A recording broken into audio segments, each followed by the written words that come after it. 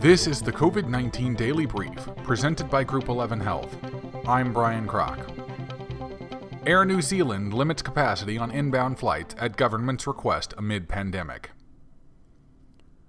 Air New Zealand is limiting capacity on international flights traveling inbound after a request from the government so the country can provide enough quarantine facilities for passengers, according to a statement from the airline.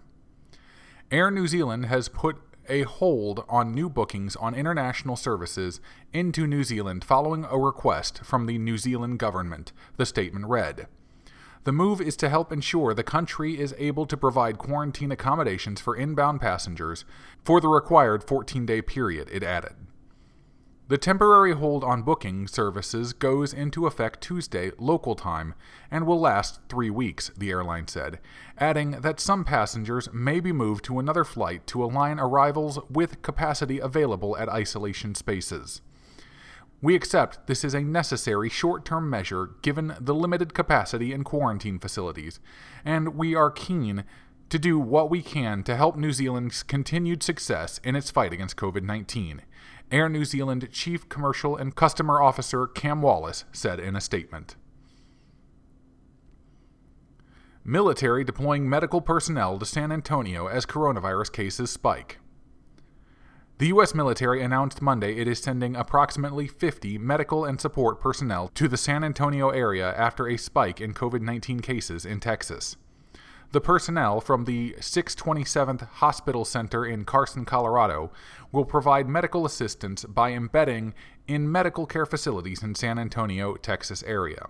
The medical personnel includes emergency room and critical care nurses, respiratory specialists, and support personnel, the Northern Command said in a statement. Earlier this year, the military dispatched hundreds of medical personnel to embed in hospitals primarily in the New York City area, as well as elsewhere. Mitch McConnell says, no good argument for any of us to not be wearing a mask. Senate Majority Leader Mitch McConnell emphasized the importance of wearing masks again Monday afternoon. There is no good argument for any of us to not be wearing a mask. No good argument, McConnell said at an event in Williamsburg, Kentucky.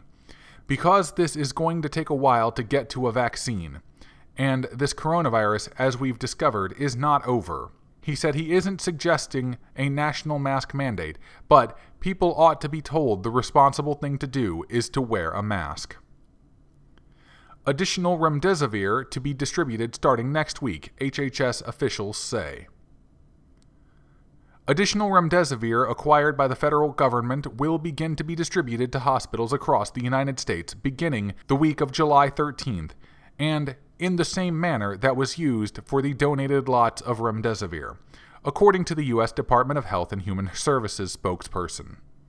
This allocation is based on a state-territory's proportion of the national total of patients admitted to hospitals with a suspected or confirmed COVID-19 infection. So if State A has 10% of the national total of admitted patients with COVID-19, State A gets 10% of the remdesivir for a given distribution week.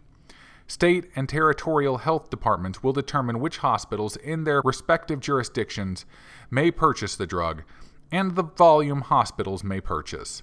The hospitals will then determine which patients will receive the drug. This has been the COVID-19 Daily Brief presented by Group 11 Health. For more information on Group 11 Health, go to groupxihealth.com. That's groupxihealth.com.